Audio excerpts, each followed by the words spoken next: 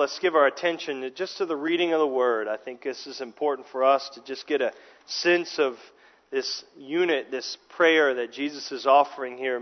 John 17 is where we're at. John 17. And we'll start reading in verse 6 and read down through verse 19. John 17 and verse 6.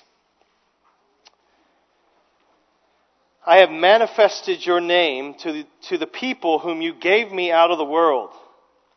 Yours they were, and you gave them to me. And they have kept your word. Now they know that everything that you have given me is from you. For I have given them the words that you gave me, and they have received them and have come to know in truth that I came from you, and they have believed that you sent me. I am praying for them. I am not praying for the world, but for those whom you have given me, for they are yours. All mine are yours, and yours are mine, and I am glorified in them. And I am no longer in the world, but they are in the world, and I am coming to you.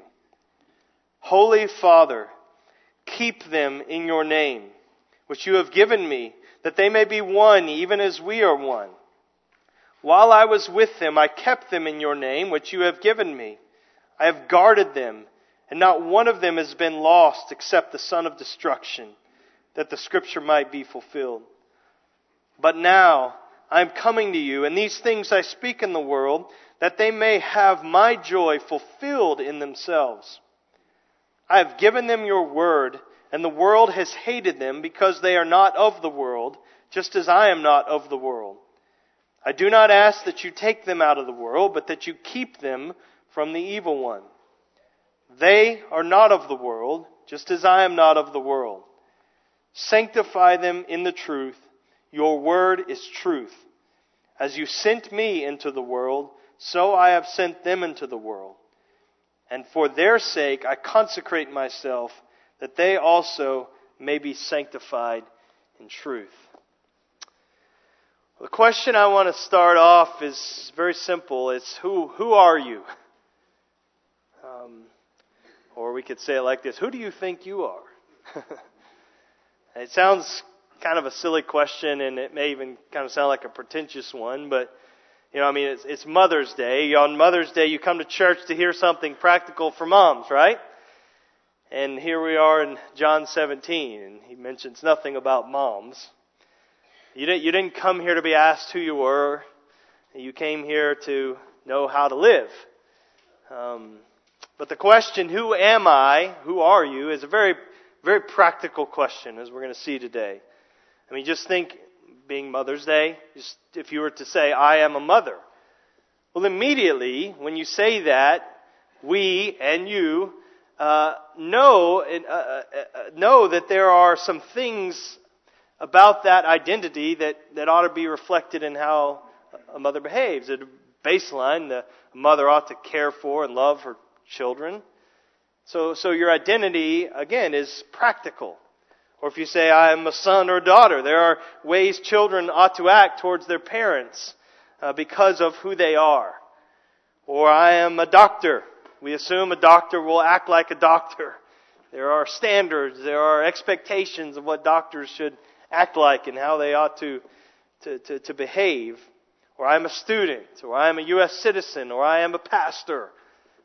So you see, our identity inherently has practical implications. Well, the question of identity then is very practical, and we'll spend a good bit of our time this morning just focused on that question. Who am I as a Christian? Who am I as a disciple of Jesus Christ? If you are a Christian, understanding your identity understanding that identity better will have enormous implications in your life and daily life, even your life as mothers. If you're not a Christian, I am thankful you're here. We are honored to have you in our assembly today, and I hope that you have been warmly welcomed and feel comfortable being here. We won't single you out or embarrass you or in any way like that. We want you to be loved, and we want you to be challenged to think and encouraged to be by your visit with us today. And I also hope that you'll get a little window into Christian life, to the Christian identity. And my prayer is that, and you need to know this, is that you can know this life too, that we're going to be talking about today. But we're glad you're here. But we've reached a place, we've been working our way through the Gospel of John, and we're getting towards the end of this Gospel account, in John 17. And this is a place where we are listening. Listen, just think about what's happening here. This is God speaking to God. I mean, we are walking, as I said last week, on holy ground here in John 17. This chapter is one of the most extraordinary, one of the most profound portions in all of Scripture. I mean, this is a significant place. The context, it's the eve of Jesus' crucifixion, and which is the turning point in all human history. So this is the most significant event is about to happen, and Jesus knows it. And this is His night. He's spent the night, over the previous 4 chapters we've been seeing this. He spent this night speaking intimately with this inner circle of friends, the 11 apostles, now that Judas has left. And so now, though, in chapter 17, he turns from talking to them, and he turns and addresses his Father, God. And he prays to his Father. So it's God the Son speaking to God the Father, this intimate conversation between Father and Son. And He allows, though, the disciples and us to eavesdrop on this conversation. What an extraordinary privilege that is, that we have this prayer recorded for us in John 17. Because here, this prayer is expressing the very longings of God that will and must be fulfilled. And this is a significant prayer, as we'll see. It's very dense. It's a little puzzling at first, even as I read it a moment ago. You might be scratching your head and trying to see how this all fits together and what this phrase and what this expression means. And so I understand that. I've been grappling with this for a couple weeks now. But if we can just grasp some of what's being said here, I really believe, and have been praying for this, that our lives can be radically changed if we really get a hold of this. And so last week we started looking at this prayer in verses 1 to 5, and this is where Jesus is first praying for Himself. And the key word as He's praying for Himself is glory, or glorify. He asks, Father, glorify your Son, that your Son may glorify you. And so that's His focus. And this glory isn't just in some detached context. He prays that because His hour has come. His time has come. So it's with reference to the cross that He's talking about glory. That hour of atonement, the hour of redemption, the hour of salvation being accomplished for man. And so God is glorified when His Son dies and rises again to rescue sinners and to give them eternal life. That's what He has been saying in verses 1 to 5. So it's no surprise then that in this prayer Jesus turns from praying for Himself and for His glory and the salvation of sinners to now pray for those people that will be rescued and that He's rescuing. So the glory of Jesus is seen in our salvation. That's how He's known. That's how He's glorified. And so in verses 6 to 19 then, Jesus prays for His disciples. Now, strictly speaking, this prayer is not for us. This is a prayer for the 11 in the room with Jesus that night. That's the immediate context. It's praying for those 11 apostles. And so in verse 20, he goes on and he broadens it out and he prays for all believers in every age. And that does include us, those who would believe in His name.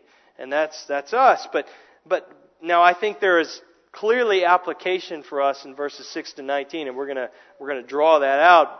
And I'll tell you why I think we can certainly apply this to us. And I've been, again, kind of grappling with this all week and seeing these connections. But we'll see next week that in verses 20 to 26, when he really is praying for all believers in every age, a lot of the things Jesus asked for echo what He's already prayed in verses 6 to 19.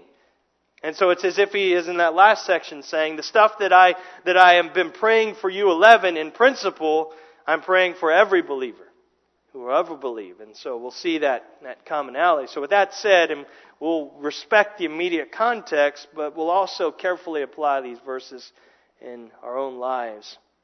And so we're going to see 4 movements this morning through this part of Jesus' prayer. The first thing we'll see is the person that I am. the person I am.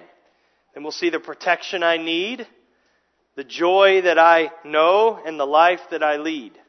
First, the person that I am, in verses 6 to 10. He said, look at verse 9 with me. Look down to verse 9. John 17, verse 9. He says, I am praying for them. I am not praying for the world. And he goes on. So this is not a prayer for everybody. This is not some general prayer for all people. This is a prayer for a particular group of people, them, a little pronoun.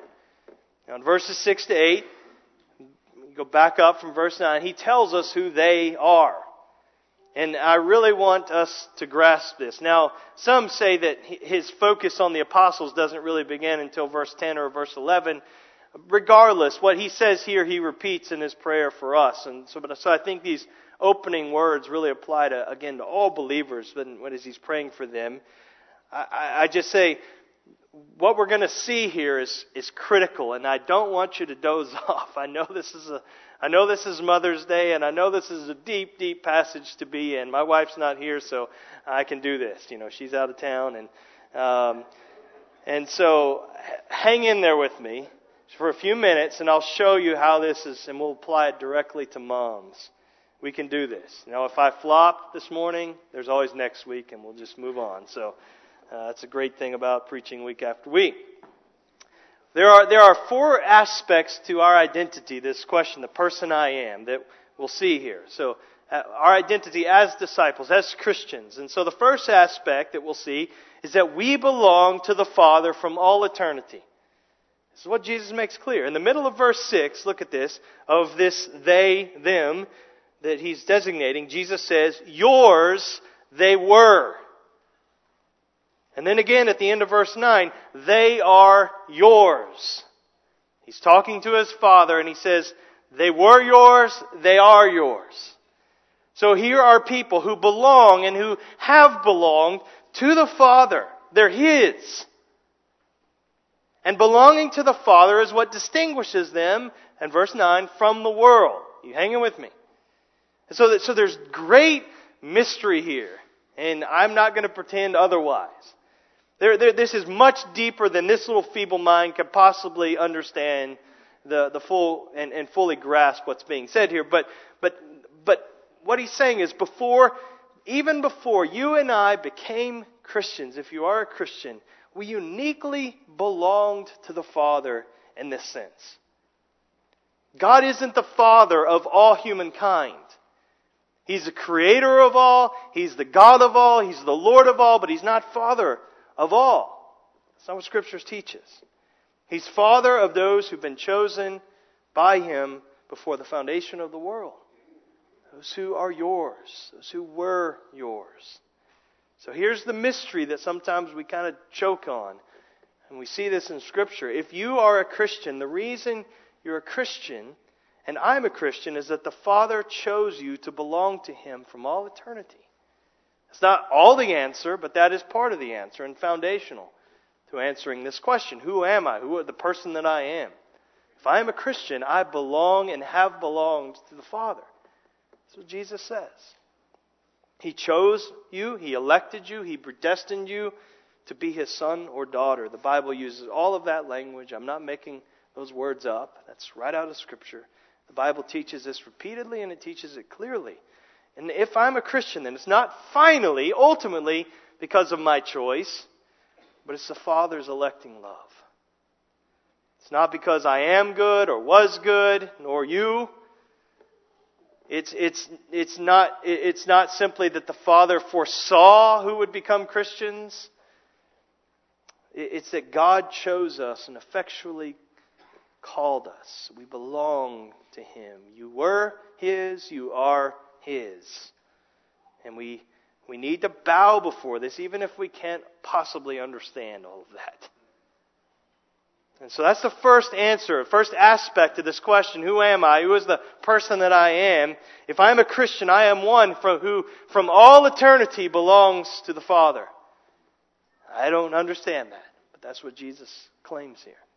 Second aspect is that the Father gave us to Jesus.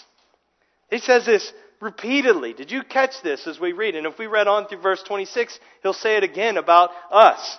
But verse 2, 4 times he says this. You have given him, back in verse 2 of John 17, you have given him authority over all flesh, given that to the Son, to give eternal life to all whom you have given him. Verse 6, I have manifested your name to the people whom you gave me out of the world. Yours they were, and you gave them to me. Verse 9, I am praying for those whom you have given me. So 4 times, and just in these verses, and we could go on and see more occasions when he's talking about us, he makes the point that a Christian is someone who, at some point in the eternal life of God, the Father gave the Son, gave us to the Son. Now there's no point in asking, when did that take place? That's a futile question. We're outside of the realm of time here. But that the Father at some point in eternity past says to Jesus, that's Peter. Take him. Keep him. That's John. Take him. Keep him. That's Joe. Take him. Keep him. If you're a Christian, you put your name there. That's Debbie. Take him. Keep him. This is what Jesus is saying in essence. Somewhere in the eternal life of God, that happened, and the Father gave you to Jesus. That's part of who you are if you are a Christian. That's what Jesus says here. And that's part of the answer. Again, second aspect. You belong to the Father for all eternity. You have been given by the Father to Jesus, the Son. And then the third aspect, Jesus revealed the Father to us. That's part of our identity, is that the Father has been manifested or revealed to us. Verse 6, I have manifested your name to the people whom you gave me out of the world. Now, of course, last week we talked about this. In Jesus' earthly ministry, we can say that He manifested or revealed the Father to everybody that He came in contact with. He was God in flesh, and so His ministry was an open ministry. He did His miracles openly. He taught openly. He lived and worked openly. So in that sense, He revealed the Father to everybody. Yet to some people, the only effect of Jesus' miracles and teaching, and particularly we see of His parables, is that the only effect it had was to close eyes and to close ears and to harden hearts. And only to some was the Father really revealed and manifested. Only to some did the Son give eternal life, which is what? To know God, the only true God, and Jesus Christ, whom you've sent. So to whom? Was it to the ones who won the salvation lottery? Was it to those just kind of random chance? Those are the ones? Was it to just the good people that God manifested His name through His Son? Was it to the religious people, to the people that would have the right personality, to the people that would be curious and open-minded? No. We can't conceive of this. But the Father was manifested to every single man and woman to whom the Father gave to Jesus from all eternity. I know that's heavy. But I'm just trying to explain the language of what Jesus is saying here. And again, we'll make the connection here in a moment. That's God's choice. That's not human lottery. And we have to trust the wisdom and the infinite counsel of God. So now we get to the fourth aspect of our identity, the person I am. Who am I? I belong to the Father from all eternity. I am the gift of the Father to the Son. I am the one whom the Father has been manifested to me, revealed to me by the Son. And now, in a sense, after all of those other three, the fourth aspect is that we have responded by faith in Jesus as God's Son. We have responded by faith in Jesus as God's Son. That's the fourth aspect of our identity that Jesus highlights here. You see this at the end of verse 6. They have kept your word. They have kept your word. That doesn't mean they were good little boys and girls, because they weren't. Not if we're talking about the 11, not if you're talking about you and me. It doesn't mean that they were so moral and they just obeyed everything that Jesus said. No, that's not it. This is expanded in the next two verses, verses 7 and 8. But look at verse 7. This is what it means that they kept your word. They know that everything you have given me is from you. So they recognize that Jesus was God's messenger. You're sent from God. And then verse 8, for I have given them the words that you gave me. Whatever the Father spoke, Jesus relayed that. And so I gave them the words you gave me. And they have received them and have come to know in truth that I came from you and that they have believed that you sent me. And so there's this faith, there's this acceptance of Jesus' words as being God's words. And they believe that the Father sent Jesus as Savior, as Messiah. That was the hope, that was the expectation. So they believe, yes, Jesus, you're the one. I trust in Him personally. Now we often think this is the only aspect to our identity when we answer that question, who am I? So if someone asks you, who are you? We might say, I'm a father, or I'm an accountant, or I'm a student, or I'm a Marine. But they go, no, that's not what we're talking about. When you realize they're getting to a religious question, who are you? You say, well, I'm a Christian. And then they might ask, well, why are you a Christian? Well, because I decided to put my trust, my faith in Jesus Christ. Now that is a good answer. That is a correct answer. And there is all kinds of biblical support for that answer. So that is perfectly true. But it's not the whole answer. And that's what Jesus is kind of pulling back the veil for us to see here. That's not everything that's happened. And so hang in with just a few more minutes and we're going to tie this all together, I promise. Because I want you to really get this, because again, we'll see the implications of this are exponential in your life and in mine. So we think we're Christians because we've chosen to be Christians, period. But listen, if we think we're Christians only because we've chosen to be Christians, what will life seem like? It will seem like we're kind of floating around on the top of this tempest sea, this angry sea, in a little inflatable raft. There's no security in that. There's no stability in that. It's just, we're just moved along. We're tossed around by everything because it's just my decision and that's it. And I know how fickle I am. So I'm constantly questioning whether the decisiveness of my own heart. But once we grasp that we're Christians, yes, because we've trusted in Jesus as God's Son.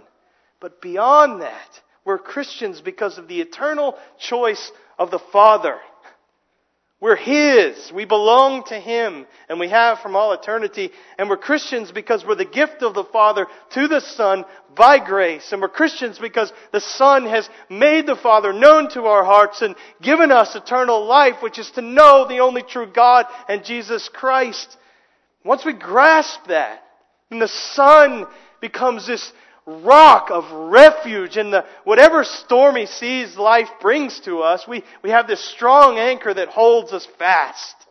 You see the difference?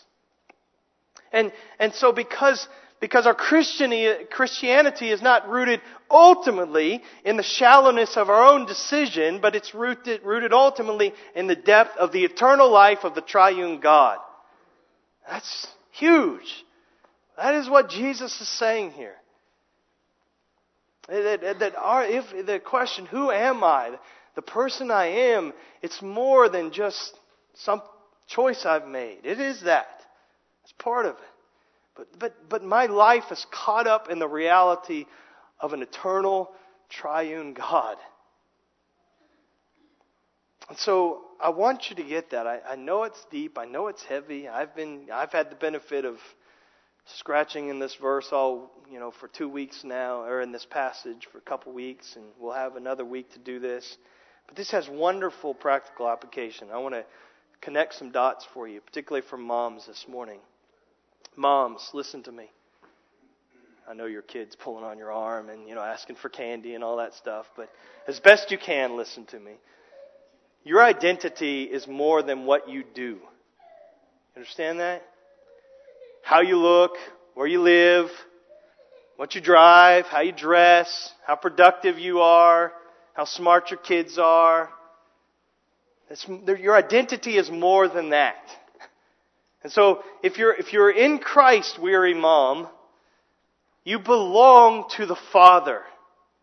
And you are the Father's gift to His Son, whom the Son has made manifest, has made the Father known to you, and you've trusted in Him. Your security, your satisfaction, your joy, your purpose, meaning in life, your assurance, your hope, everything it's not rooted in the performance of your mom duties.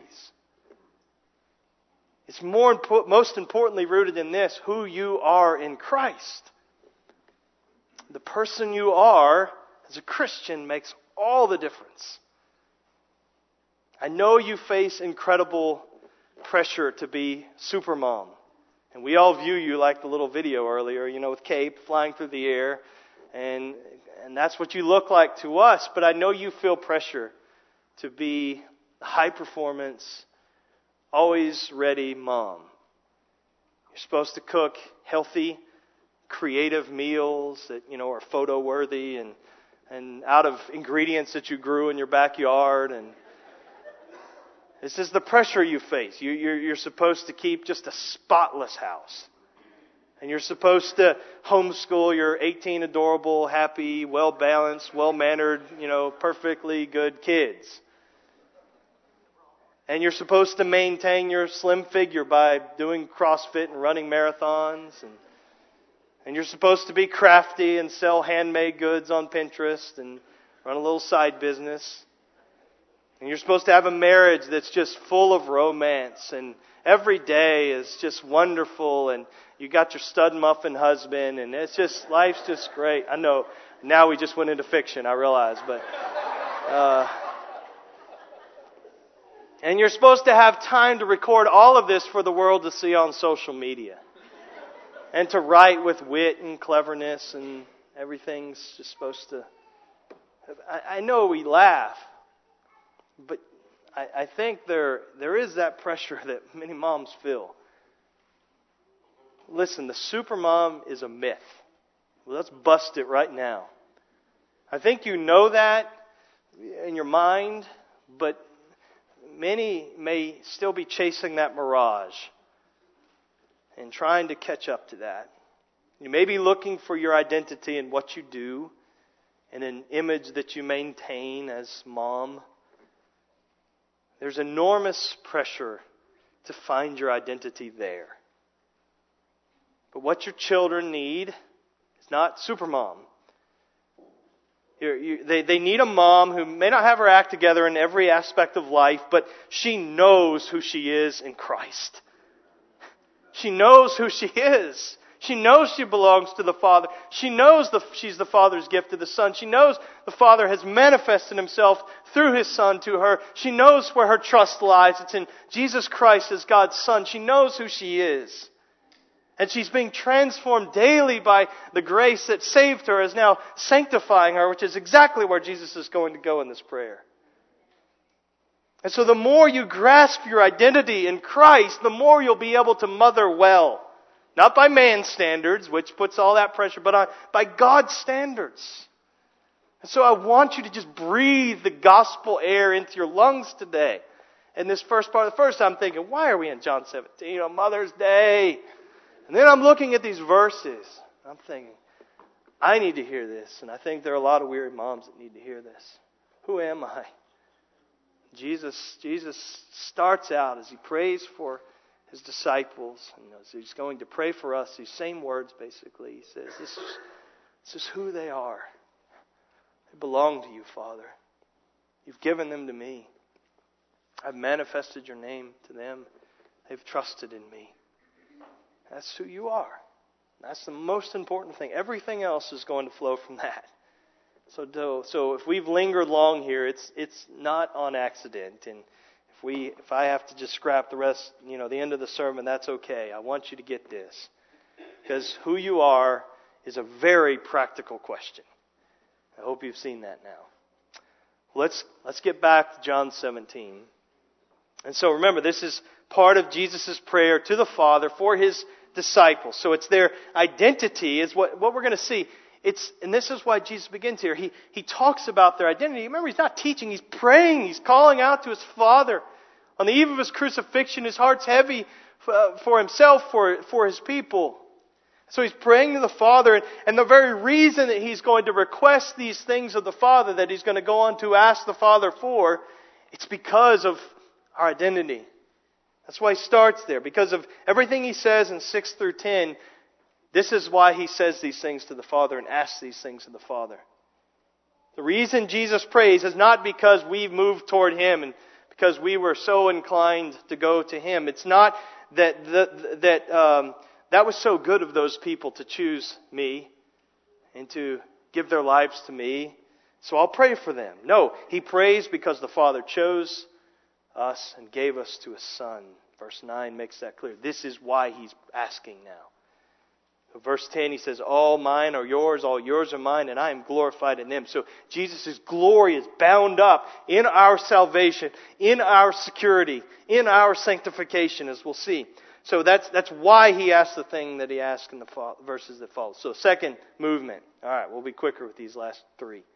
The protection I need. The protection I need. Verse 11.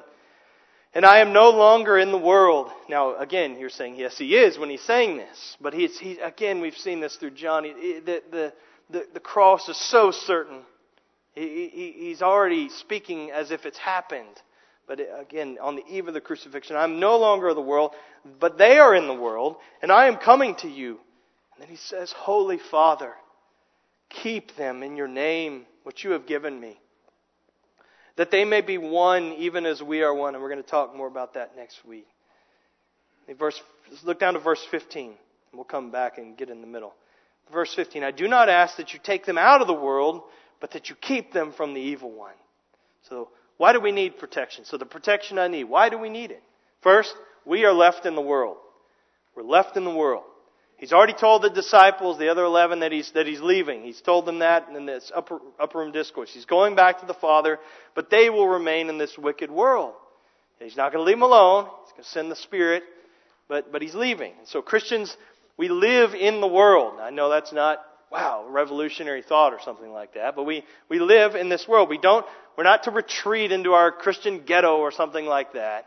We don't cut ourselves off from society. Jesus is praying for us as we live in this wicked world. I know I don't have to convince you of this. You're aware of this reality. I know most of you well enough to know that this is a struggle. You feel this. You live in the world. You don't live like a hermit, and it's difficult. Why? Because you and I don't belong in this world. This is not. It's not our home. We're not of the world, verse 16 says, like Jesus isn't of the world.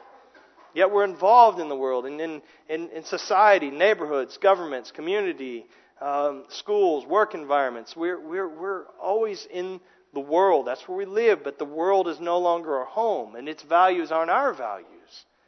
And so that brings challenges. You know this. Again, so why do we need protection? We're left in the world. Secondly, we're hated by the world. And again, we've already seen this in John 15, John 16. But verse 14, look back there with me. I have given them your word, and the world has hated them, because they are not of the world, just as I am not of the world. So the world's not just a live and let live place. No, it's full of hostility against Christians and against Christ. We're bound to face hostility if we live as faithful Christians. The world won't like us. The world loves conformists.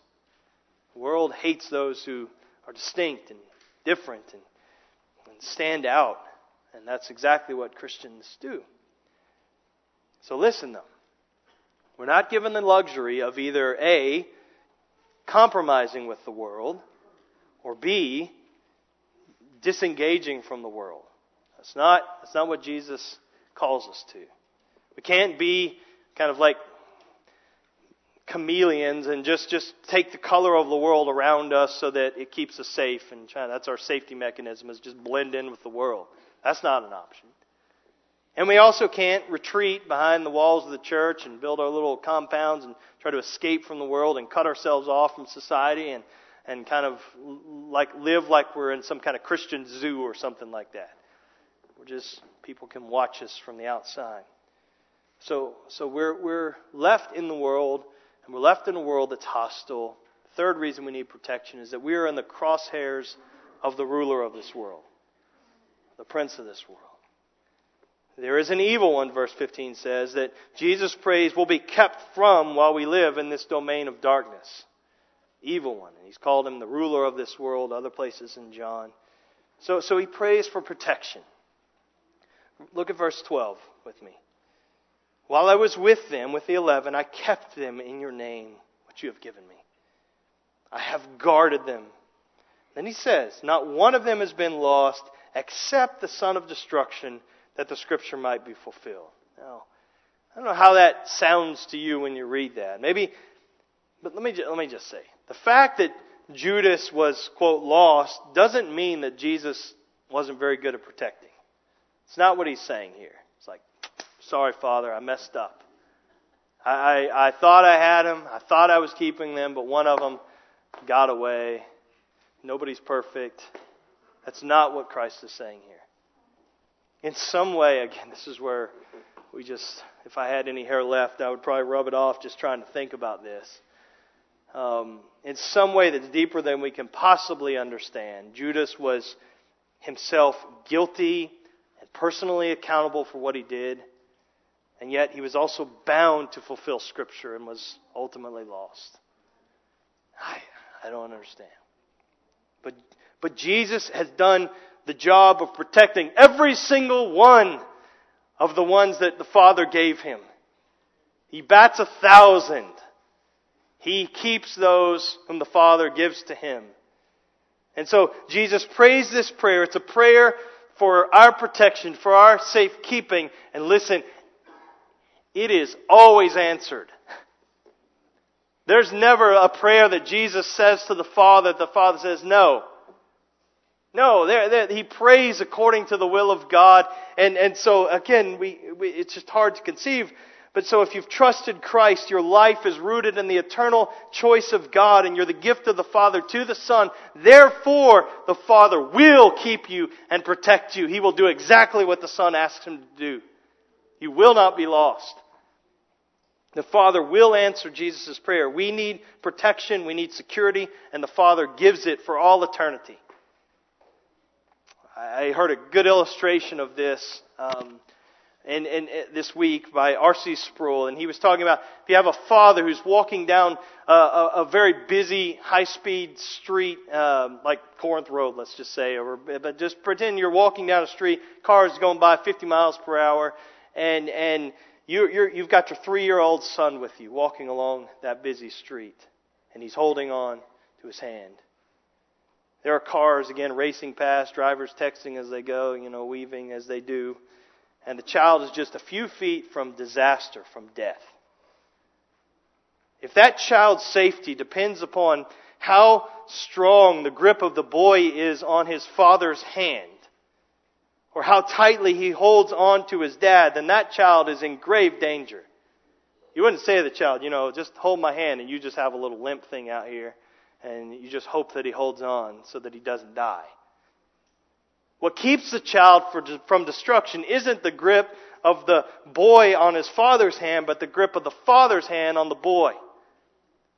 And that's what Jesus is saying. He's saying, hold them. They're yours. You gave them to me.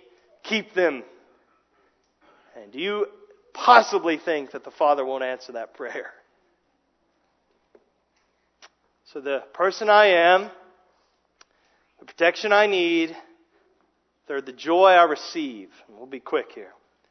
The joy I receive. Verse 13, right in the middle of what we've been looking at here. It says, but now I am coming to you, and these things they've spoken of in the upper room, I think is what the context indicates. These things I speak in the world while I'm with you, that they may have my joy fulfilled in themselves. Or you could translate this, that they might have the full measure of my joy in themselves.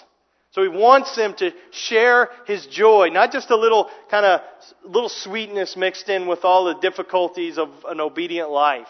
Just a little something to take the edge off. That's not it. But full to the rim, overflowing, abundant joy in a hostile world. So this joy will come for the 11 after the resurrection. Well, we've seen this already, and we're going to see it again soon. And on this side of the resurrection, though, we also can know this joy. We saw this in John 15, verse 11. These things about the vine, the branches, the upper room discourse, I have spoken to you that my joy may be in you and that your joy may be full. So in verse 13 of John 17, he's translating that into prayer for these men and for us. And notice, it's not just any kind of joy. I just want them to be happy. Some way, somehow, if they, different sources of happiness for different people. No, he says, this is my joy. It's joy. It's in Christ. It's rooted in Him. It's not dependent on circumstances, on situation of your life. It's rooted in the sovereign love of God in Jesus Christ. This is my joy. I want it to be full, overflowing in them. And then the last movement, the life that I lead. The last few verses, Jesus prays for our lives, that we would be sanctified by the Word of God. Verse 17, sanctify them in the truth. Your Word is true. Sanctify, it's the same word, holy, holiness. It means to be set apart, to put in a separate category from what's ordinary. You have holy dishes perhaps in your house. I know we do. They're in a glass cabinet. We pull them out like one day a year. They're set apart for a special, unique purpose. They're not the normal mixed-matched plates we use every day and eat on. No, they're sanctified. They're holy dishes. And so Jesus, He doesn't want His followers to just be ordinary in the world, but He wants them to be set apart, to be distinct, for a special purpose. And so we think of holiness. Don't think of some ethereal, candlelit monastery, that kind of picture or something like that. This is very nitty-gritty, real life stuff. How you relate to your neighbor, how you speak, what you laugh about, how you get along with people. I mean, this is the stuff of holiness. It's just life, practical life. And it's not just the things that you shouldn't do. I mean, we think holiness, we think, all those, you're going to give me all the things that I can't do, and what I need to avoid, and don't do this, don't do that. That's not it. It's positive. It is that. It's avoiding those things that are wrong and sinful. But it's much more than that. If you compare holiness to health, you don't say, what's a healthy person? Well, a healthy person is just someone who's not dying of a disease. Well, no, that's true. But there's more to it than that. Like, I could be disease-free, but if I don't have the physical fitness and the energy to just get up off the couch and do normal activities that someone my age and situation in life should be able to do, then I'm not healthy. And so when we talk about holiness, there's a positive to this. It's something that just sets us apart. So he prays to the Father, sanctify them. Make them holy. Make them distinct. Set them apart so that even though they're in the world, by their lives, they will be distinct from it. And what do we see about the sanctified life? One, it's a set-apart life is a life that's conformed to the Word of God. It's conformed to God's truth. The instrumental means of holiness is the truth. It's what's real. Where do we find what's real? It's in what God has spoken. Now, again, in the context, it's not like Jesus is holding up His Bible as He says this. Your Word is truth. There wasn't a copy of the Scriptures in Jesus' hand because, the New Testament certainly wasn't written at this time, and He wouldn't have access to a personal copy of the Old Testament. But what He's saying is what you've spoken, God, the gospel of Jesus Christ, the words that you've given to me, that I've spoken to them, the words Jesus received from the Father made known to the world and to His people. That is the word that we do have in the Scriptures. So for us, there's nothing wrong with saying your word is truth and we're sanctified as we conform to this truth. So a holy life, it's not about dressing in some strange way or eating weird thing or, having Christian version of everything the world has. That's not a sanctified life. It's a life that's being changed by God's word. It's truth. It's a life that's lived under the authority of His Word, of what He said. It's a life that hungers for the truth. That's a set-apart life. Also, a set-apart life is leverage for God's mission. It's leverage for God's mission. It's not just about being good and hanging on until heaven, just trying to kind of not really mess things up and not be a terrible person, but I want to be, holy and set apart but just kind of make it to heaven. No, we're set apart for Christ's mission. Verse 18, as you sent me into the world, so I have sent them into the world.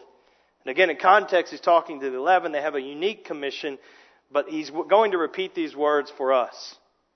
We're going to talk more about this in coming weeks. But it's a life leverage for God's mission. We're distinct from the world in the sense that we have purpose.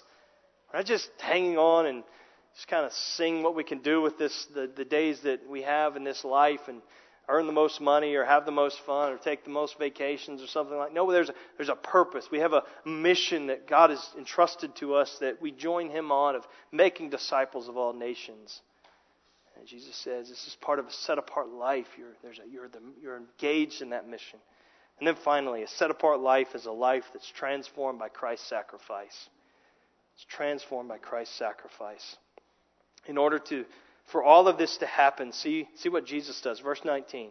And for their sake I consecrate. That's the same word. I sanctify myself, that they also may be sanctified in truth. So Jesus says, I set myself apart that they can be set apart. What is he saying? Well, in context, clearly he has in mind the cross. And so he's saying, I'm going to the cross that they might be set apart. So our sanctification, it's rooted, Jesus says, in His own substitution. You see that? So it's the cross work and it's this cross work that we come to the table in just a moment and we'll remember together. This isn't just a dry, dull remembrance, and because Jesus said to do it, we just got to do it, and then we kind of do it again next month. No, this is a reminder for us that our lives, our set apartness, the way that we're to live in this world, the way that Jesus was praying we would live in this world, is deeply connected and inseparably connected to this remembrance right here. It's what Christ has done for us through His death, through His resurrection. This is the grounds for change in our life and growth in our life and distinctness in our life and mission in our life, joy in our life. It all comes back to here. So I want you to know who you are. I don't mean that in a silly way, obviously now. I hope that's clear. If you're here, you're sitting this morning and you're a Christian, you are loved by God, chosen by Him. God has manifested Himself to you. Your gift, Father to the Son. Your trust is in Him. That's why you're a Christian. And that's a great source of assurance and comfort to us today. And so, as you go, moms, from here, and everybody else, you go back to your homes, your workplaces, you change diapers, you cook meals, you go to work, you do whatever stuff you go on. Do it with a mindfulness of who you are. Let that inform and affect all the things you do. Don't separate what we're talking about from this morning. That was good for church. Now I go to life. No. Who you are, implications in every aspect of life. And I hope that by God's grace you will see that even more this week. Let me pray.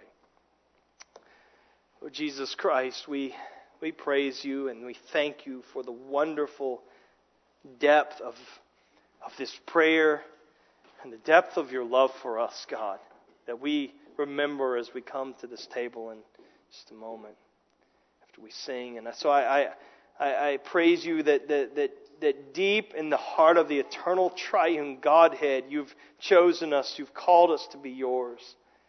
And so we pray that You would give us in our daily lives a deeper grasp, a deeper apprehension of our real, our rooted, our secure, forever identity.